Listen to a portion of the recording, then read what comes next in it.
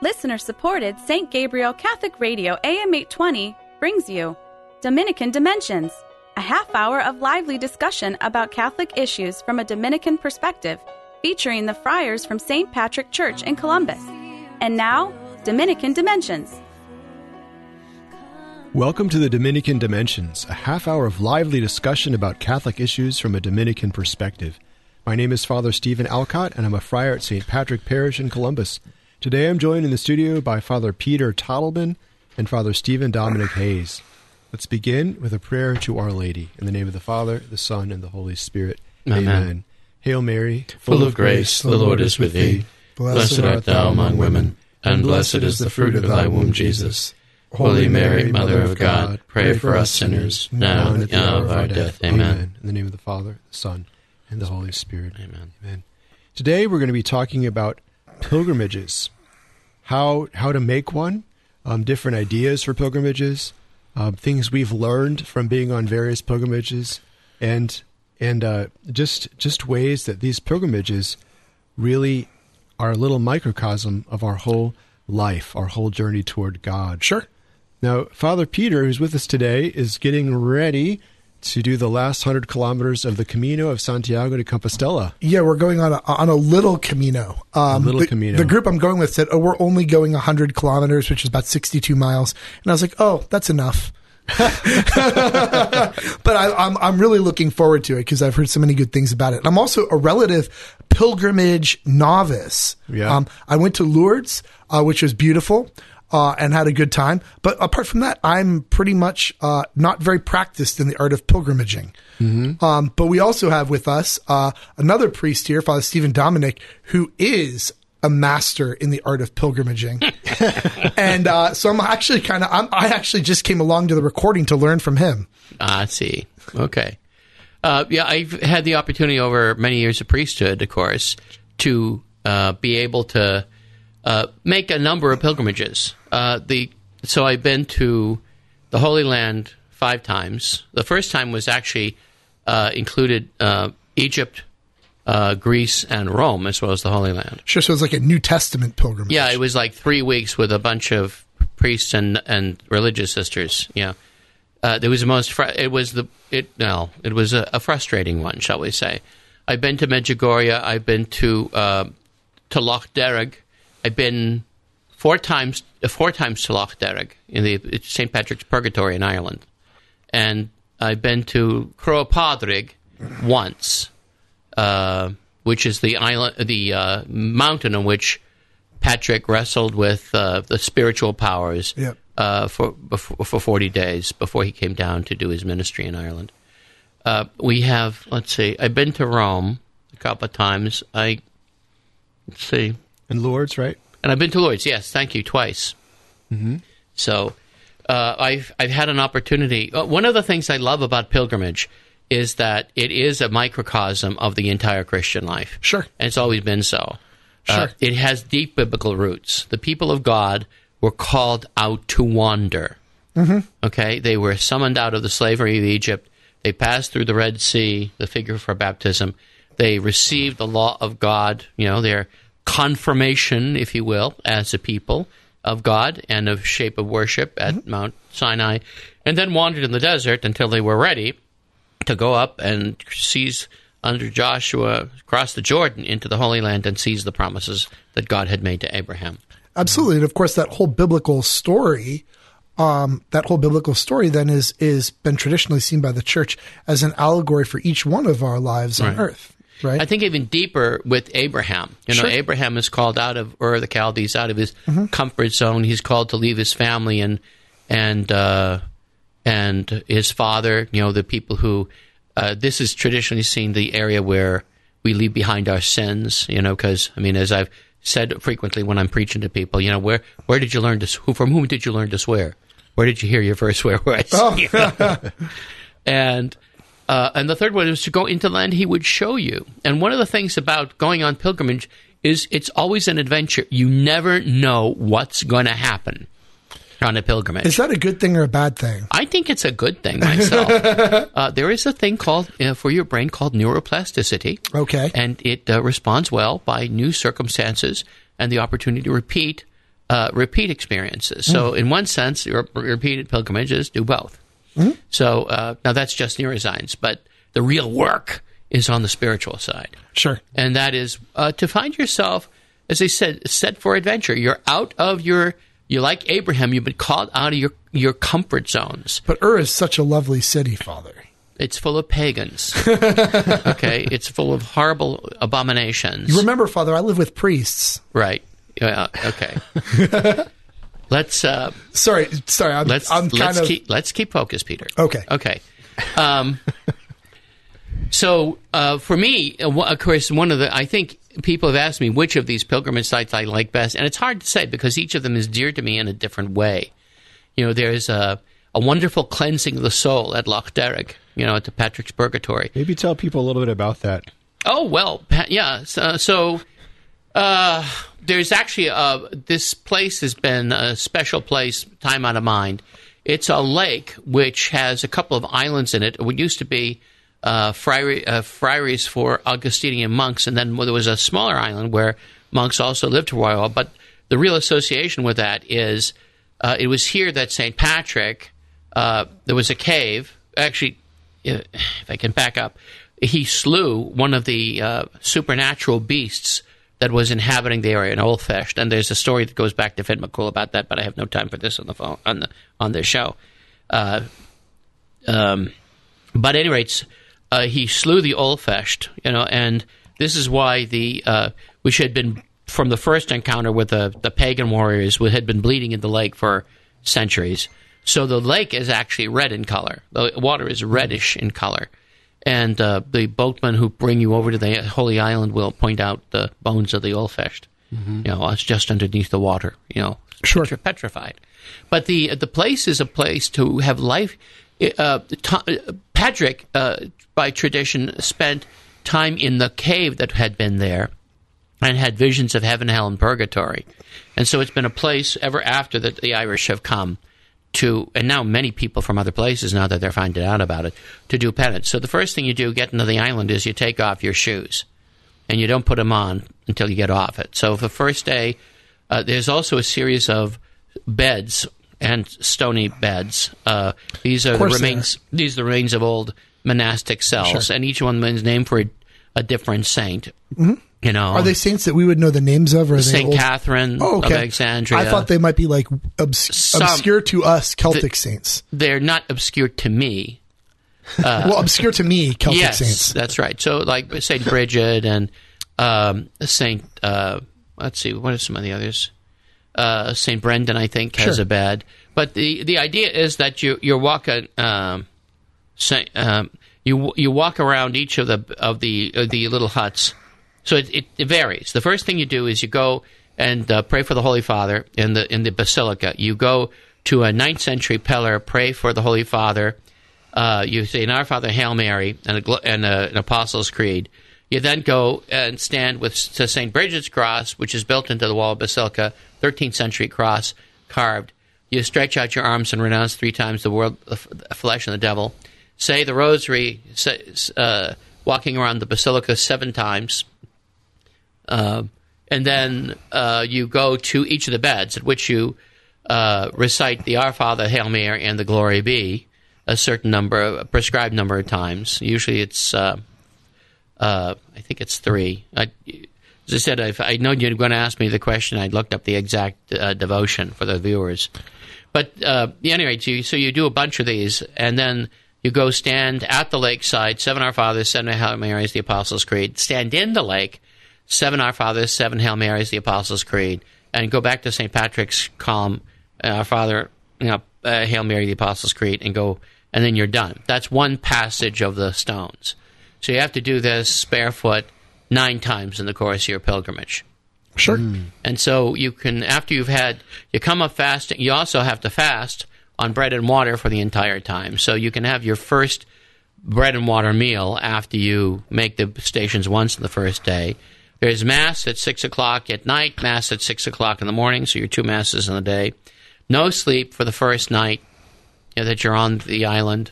In the morning, you again continue making your rounds as you're able to do so. But then there's You have the opportunity to make life-changing confessions.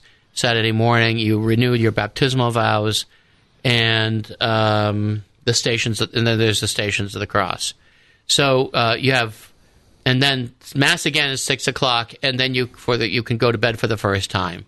Mm-hmm. What do you do all night when you're not sleeping? You make the stations. You make your stations inside the church, so as you don't fall over things. Yeah, originally, and this substitutes for being lowered into the cave and having it sealed over you, which was the older devotion.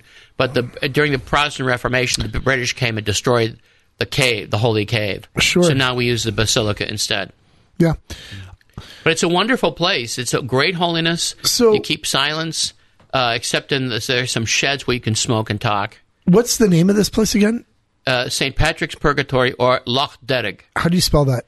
Loughdderg. Okay, just people. Sometimes people punch things into their phones. Yeah, that's right. Right? Yeah, Loch Derg.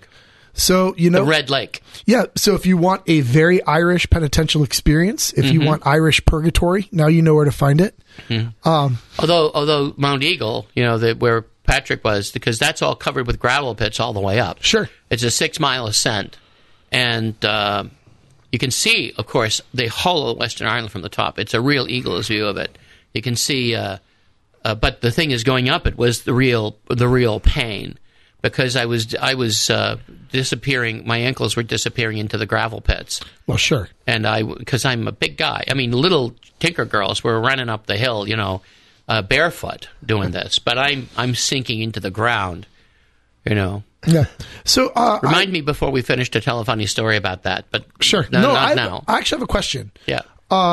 Well, so first, why don't we reset? But you're listening to the Dominican Dimensions, a half hour of lively discussion about Catholic issues from a Dominican perspective. My name is Father Stephen Alcott, and I'm a friar at St. Patrick Parish in Columbus. I'm joined in the studio today by Father Peter Tottleben and Father Stephen Dominic Hayes, and we've been discussing pilgrimages, how to make them, how they are a microcosm of our own journey to God.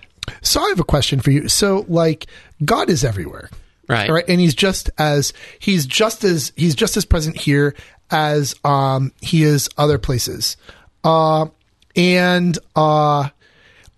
I mean, the opportunities for penance are available everywhere. I mean, I live with 7 priests, so I don't have to go far if I want to live a life of penance. Ha ha ha. What's the value in pilgrimages? I'm just thinking of a story. I remember when I was in college, there was World Youth Day was in Toronto, and which is not far from where I grew up. It's like World Youth Day it was less than 4 hours from my house, and not likely to get any closer than that. And so I wanted to go to World Youth Day. My parents said, "You're going to go 4 hours just to go to church? They still have church here, the same as they have church everywhere else, and you need money, so you're going to get a job and go to work." But I mean, that's kind of facetiously, but I guess the point I'm putting is there's penance here, there's mass here, there's but you have your God parents here. there. Well, yeah, there's that. And, no, what I mean is, pilgrimage is a break from all this. It shatters the comfortable world that you've had. I mean, in the old days, if you made a pilgrimage to Rome from, say, Sweden, like you find in the Sigrid Sigrid Undset novels, you were away for years. You took a time off for years just to be with God, to seek out God, to walk where He walked, to see the things He saw, and it thickens your experience of the Scriptures. The food is different. Sure. We have had people, on the Holy Land pilgrimages, you just can't get used to having, a Middle Eastern breakfast. There's usually an American-style breakfast, which is usually, I find, horrid because they're not good at cooking American food. Well, especially pork products. Sure. Oh, well, yeah. Right? Because nobody eats pork out there. Yeah. Well, I mean, I don't know. When I went to Lourdes, I ate a lot of French fries. Okay. I was just saying, when you said foods are France, right? Yeah, food is different, but. Yeah, but I mean, the joke was on my last trip, what's the lunch menu today? Well, it was every day. It was the same lunch menu. Wherever we went, we were offered a choice of falafel or chicken shawarma. Sure. Which is great. But as I said, you are out of your comfort zone. And when you're there, you're open to, as I said, to these adventures, to God speaking to you in ways that it's hard for Him when you're in your usual rut. And I remember, and sometimes they're experiences that you can't have anywhere else. Sure. I mean, for me to celebrate Mass as I have on the stone from which our Lord rose on Easter. Sure. To kiss that stone in the course of the Mass. And like one time I was doing this, and it really hit me powerfully because I got a Franciscan who speaks Italian. I don't speak Italian. I should have some Spanish, but I was understanding him, but not well, and he wouldn't use Latin. Anyway, he tells me at the time after the Our Father, time to go out to the people because I celebrate Mass inside the tomb, so they don't see me for all of the Mass. Okay. All right. So now I'm singing so they can hear me, but anyway, so I go out, and there's the Franciscan community. It was a Sunday Mass I was celebrating. There's my pilgrimage group, a lot of other pilgrimage groups, all smiling at me as I'm coming out of Christ's tomb, bearing the sacred host in my hand, and I hold him up and I say, "Behold the Lamb of God, behold him who takes away the sins of the world." And all of a sudden I said, "Oh my heavens, I just became the angel of resurrection." Because I'm saying, here he is. See the tomb behind me? He's not there. He's not there. He is risen. He is among you. And he is veiled here under the appearance of bread. The way his divinity was veiled before the eyes of his disciples, before Mary Magdalene, on the day of Easter. And they had to look past and see that God was before them. That and the prophecy of what God would do in them before them. And the promise of what God will do in us in this new manna he gives us as he leads us into the world to come. I'll concede that we don't have that in Columbus.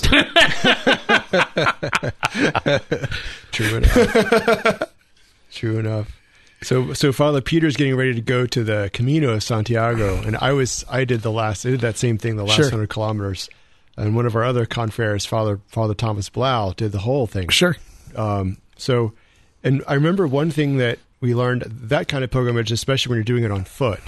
When we got to the cathedral in Santiago de Compostela, and we got a little talk from one of the priests who was on staff there, which he gives talks to pilgrims. He said there's two things you learn at the end of a pilgrimage, at least at the end of the Camino. One is that you realize how important it is of the people that you're with. Sure. Those could be, and the Camino often is people you just meet, could be from anywhere on the planet. How important that is. Just you meet people that you would never see otherwise in your life, and yet how many of us don't even know our own neighbors? The second thing he said is when you're unpacking your backpack, you realize, wow, I never used this. Oh, I never actually needed this. Oh, I didn't use this either. I could have left this one at home. You realize simplicity. How simple life can be. Those two things. Your communion with your fellow pilgrims, and simplicity of life. And I think those are two things that a pilgrimage can teach you. There it is, yeah. So an experience of the church worldwide, an experience of the church, just its globalness, its Catholicity, an experience of its communion, simplicity of life, a sort of allegory for our overall lifelong pilgrimage that we have on this earth, the opportunity to break free of maybe patterns that are holding us back in our spiritual life and focus more intently on God. Our need for others. Our need for others, whom God places in our life for sometimes the darndest reasons. Yeah, so some good features of pilgrimaging. So the story I wanted to tell was when I was going up Mount Eagle, the St. Patrick, the Croagh Pádraig is the Irish name for it. I'm going up and I'm sinking into all those gravel pits, and so the young people who are with me very nicely take my Mass kit and so forth and run ahead, of course, and go up. Of course. And I'm slogging up the hill 6 miles through the gravel pits. And as I'm coming down, the Irish are saying, "Oh, Father, good job for you. Keep going." I said, "How long is it to the top?" He says, "Maybe about half an hour, Father," or so, something like that. I go up, another half hour passes. There's still no end to the mountain. It seems to it's getting steeper and steeper and steeper as I approach the summit, and the gravel pits are getting worse. They keep coming down, keep it up, Father, not too long, maybe a half hour from this time on. And I'm just, I'm just cursing at underneath the lying Irish around me. And I go up, and it's, of course, beautiful. As I said, we got there. I celebrate Mass for my pilgrimage group. And then, of course, you have to go down again. And it's a little more complicated going down because you can't go down. You're going down, and you can fall easier and so forth. any rate, so and everybody's carrying walking sticks to negotiate the thing. Any rate, so I'm going down, and as I'm coming up, I'm sort of by myself again because my whole team is sort of fleet-footedly run down to the bottom of the mountain, and I'm working my way down safely, and I see this big woman coming up, and she's using 2 sticks as if they're like ski poles. Yeah, trying to work her way through that, and she's a big woman. She's bigger than me, and she, I greeted her as she come down. She said, "Oh, Father, you're an American. I am too. You know, Father, I'm really afraid." She says, "My group has gone above me. I'm alone here on the mountainside. I mean, and you know, I'm really worried." I said, "God forgive me." I said, "You know, don't worry. Keep slogging at it. It's maybe a half hour to the top." And I realized we're there to encourage each other. Now, maybe for one of those 16-year-old, traveler girls, it was a half hour at the top. So maybe they weren't lying to me exactly. But I think the point was to keep the courage up. Mm-hmm. Keep us all moving on this pilgrimage that we're all making it deeper into the heart of Christ, deeper into the will of the Father. Mm-hmm. Yeah. Since you, Father Hayes, since you've been on so many pilgrimages, I know that one temptation on a pilgrimage is that people go, it's kind of a place to go sightseeing and go shopping, and a lot of pilgrimage places do have the material aspect to them, all kinds of gift shops. And right, what are your recommendations to someone that's going on a pilgrimage to keep the right end in mind? Well, we're religious, so it's a little different for us. But I do think sometimes if you're a layperson, you do go home. People do want to have something to bring. Sure. They can't go. You went. Mm-hmm. You're the privileged person. However you got there, you may have begged your way over to the whole. Maybe going by foot on the Camino, but glommed onto a group who needed a chaplain, something like that. Yeah, whatever works. And but sometimes I think you just have to be selective. You have to be selective. There are some beautiful things in the Holy Land, and the sales of goods in the Holy Land do help the people there. Right. Now, I think you have to be sensible and be careful. I know somebody, a cleric who, not myself, who bought a shemach, a kafia, which is these the hats, the scarves kind of things. Mm-hmm. That so he paid $40 for this, and he gets on the bus very proudly with it. And I said, "Oh, that's good." I said, "How much did you pay?" He said $40. He says, "I can get that in the States on Amazon for $10." Okay.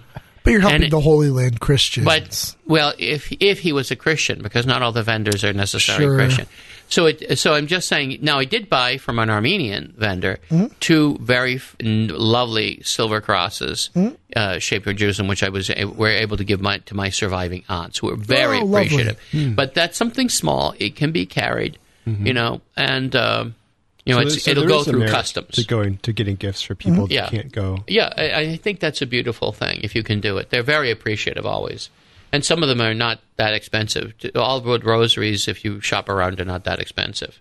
In terms of just keeping the spiritual aspect of it at the forefront, I found that doing, even before you leave for the pilgrimage, if you're traveling to get there, it can be really helpful to read up on it, to research it. Oh, absolutely. To know what you're seeing, because sometimes it's when you get back, I was there and I had no idea what I was looking at. Yeah. I would have spent more time on this instead of going there. In the Holy Land, if you've got Christian guides, they're very good. They get certified in that stuff. And sometimes, although sometimes it's sort of funny, if you've done your research, you can even surprise your guide sometimes. Mm-hmm. I remember that when I was looking at Bethlehem, one of the things about Bethlehem, it's 9 miles from Jerusalem. In Jerusalem at Passover time, Flavius Josephus says that you'd have 200,000 lambs sacrificed for Passover. Where would you store them in the city? Mm-hmm. You don't. You store them at places where you can keep the sacrifices at a distance, and that is Bethlehem. Mm-hmm. So the shepherds who watched by night were not just over any lambs. They were the sacrificial lamb. And, of course, when you think of Christ being born there, the sacrificial lamb, it puts a whole new light on everything you're seeing. And my guide hadn't heard that one. But, of course, you're Stephen Dominic Hayes, and there's only 5 things that you don't know. So. You're excessively kind. But Well, I have to repay you for all of the ribbing I've been giving you. Also, all of the Irish jokes I was thinking while you were telling your stories. There you go. There it is. All right.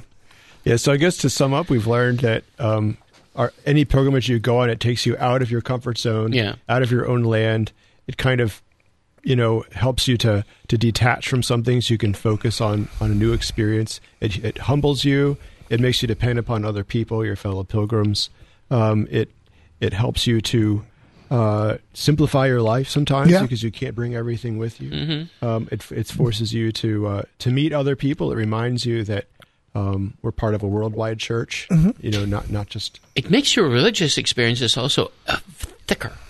And more memorable. If it's the Holy Land. Well, not just the Holy Land, but Lourdes, to see the miracles that go on in Lourdes, to see the, as I said, to just, find yourself among the Irish monastic saints, doing that hard penance, standing in the lake, all these things to be where Christians have been before and to taste the richness of it. I remember seeing the Book of Kells, and looking on that page written by the hands of saints, who were putting to paper St. Jerome's stories, his translation, with the memoirs of the apostles. I remember reading in the story of Jesus casting the spirits out of the pigs and going over and saying, "Oh heavens, this is a written gospel. The work." The care, the connection that I have in the use of these things and seeing these things, and Christ comes so close. Mm-hmm. Thank you for joining us today for the Dominican Dimensions. My name is Father Stephen Alcott. I'm a friar at St. Patrick Parish in Columbus. I've been joined in the studio today by Father Peter Tottleben and Father Stephen Dominic Hayes. Let's now end in prayer to St. Dominic. O light of the church, teacher of truth, rose of patience, ivory of chastity, freely you have poured forth the waters of wisdom. Preacher of grace, unite us with the blessed. Amen. In the name of the Father, the Son, and the Holy Spirit. Amen. Dominican Dimensions is a production of listener-supported St. Gabriel Catholic Radio AM 820. Archives of Dominican Dimensions and all of our locally produced programs are available at stgabrielradio.com.